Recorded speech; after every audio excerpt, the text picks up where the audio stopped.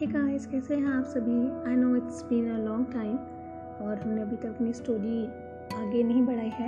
Actually I was a little bit busy these days, so let's continue.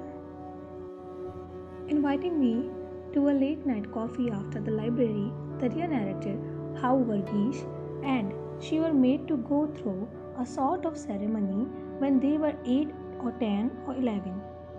Catch him, youngs believed elders, she said, under an ageless banyan tree that grew knotty tendrils and dug deep inside the ground. Colorful strips, wishcloths, tied by blazers, fluttered from the banyan's branches. The blazers left bananas, coconuts, and sweets at the base to appease a certain god or spirit believed to inhabit the tree. Usually, raccoons and crows fought over the feast. Varghese mother, a Syrian Orthodox Christian, did not believe in a godly aspect of the tree, but she appreciated the sobriety of the microcosm that the old banyan supported with its network of birds, raccoons, monkeys, and humans. Darya's mother, a Hindu and Gandhian idealist, tried believing in one almighty, citing austerity as her faith. Out of customary respect for the ancient tree and in order to seal their undying friendship, the two women staged a ceremony under it. Your son shall marry my daughter, Radhamma said at auspicious moment. Maria, her friend, uttered Amen to that and crossed herself. They handed champaka garlands to their children, little realizing the kids loved to suck out the sweet nectar from the stalk of those pale yellow flowers. When Darya and Varghese got busy exactly doing that, they angered their mothers.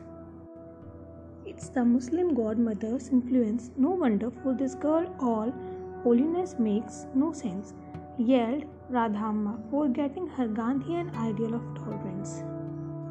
Varghese's mother slapped the boy hard, at which he threw down his champaka garland and ran away. Seeing the opportunity, Darya quickly picked up the forsaken garland, mighty happy and at the possibility of sucking more nectar. As her mother looked for a stick or a fallen branch to use on her daughter, Darya too started running away. Come home, we'll show you, the mother shouted. Then I think they cried and pledged their friendship again and promised not to be upset by us, the juvenile delinquents, Darya said with a chuckle. After telling me this story, she stroked my hand very gently.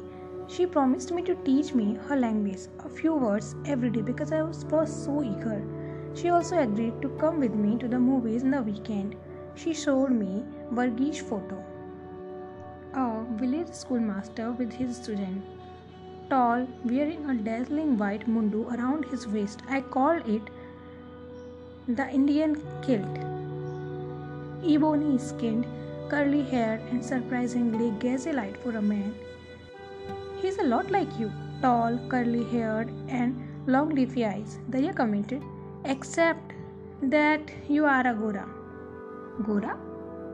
Look at your skin, southern boy, she said, red and white like a pond lotus. That's Gora, she laughed. In your language? I asked. No, Grandma Imarti's Hindustani, she yawned. I learned more. Varghese chose to remain in the village. He did not like attending church and spent long hours at the Gandhi ashram designing courses for children and figuring out topics of local development for residents. Maria probably often cried to see her son turn heretic for the love of Gandhi. It's quite likely that at times Darya recounted with a glint in her eyes. Varghese missed his playmate, Darya, who was now far away, pursuing a master's urban planning. Was the betrothal still important to him or her? Darya smiled, just reached out and took my hand again. Something in her thick black hair smelled nice. Champaka, she said, a perfume silly, not the flower. She giggled. Bought in NYC. I was confused. But I was proud of Darya's determination. She had convinced her mother to send her so far away from home. Only after quoting Gandhi and Nehru, something like to call women The weaker sex is libel, or a country is judged by the standard of its womenfolk, etc. Radhamma could not refuse. That's how Darya won a handsome fellowship and came to New York.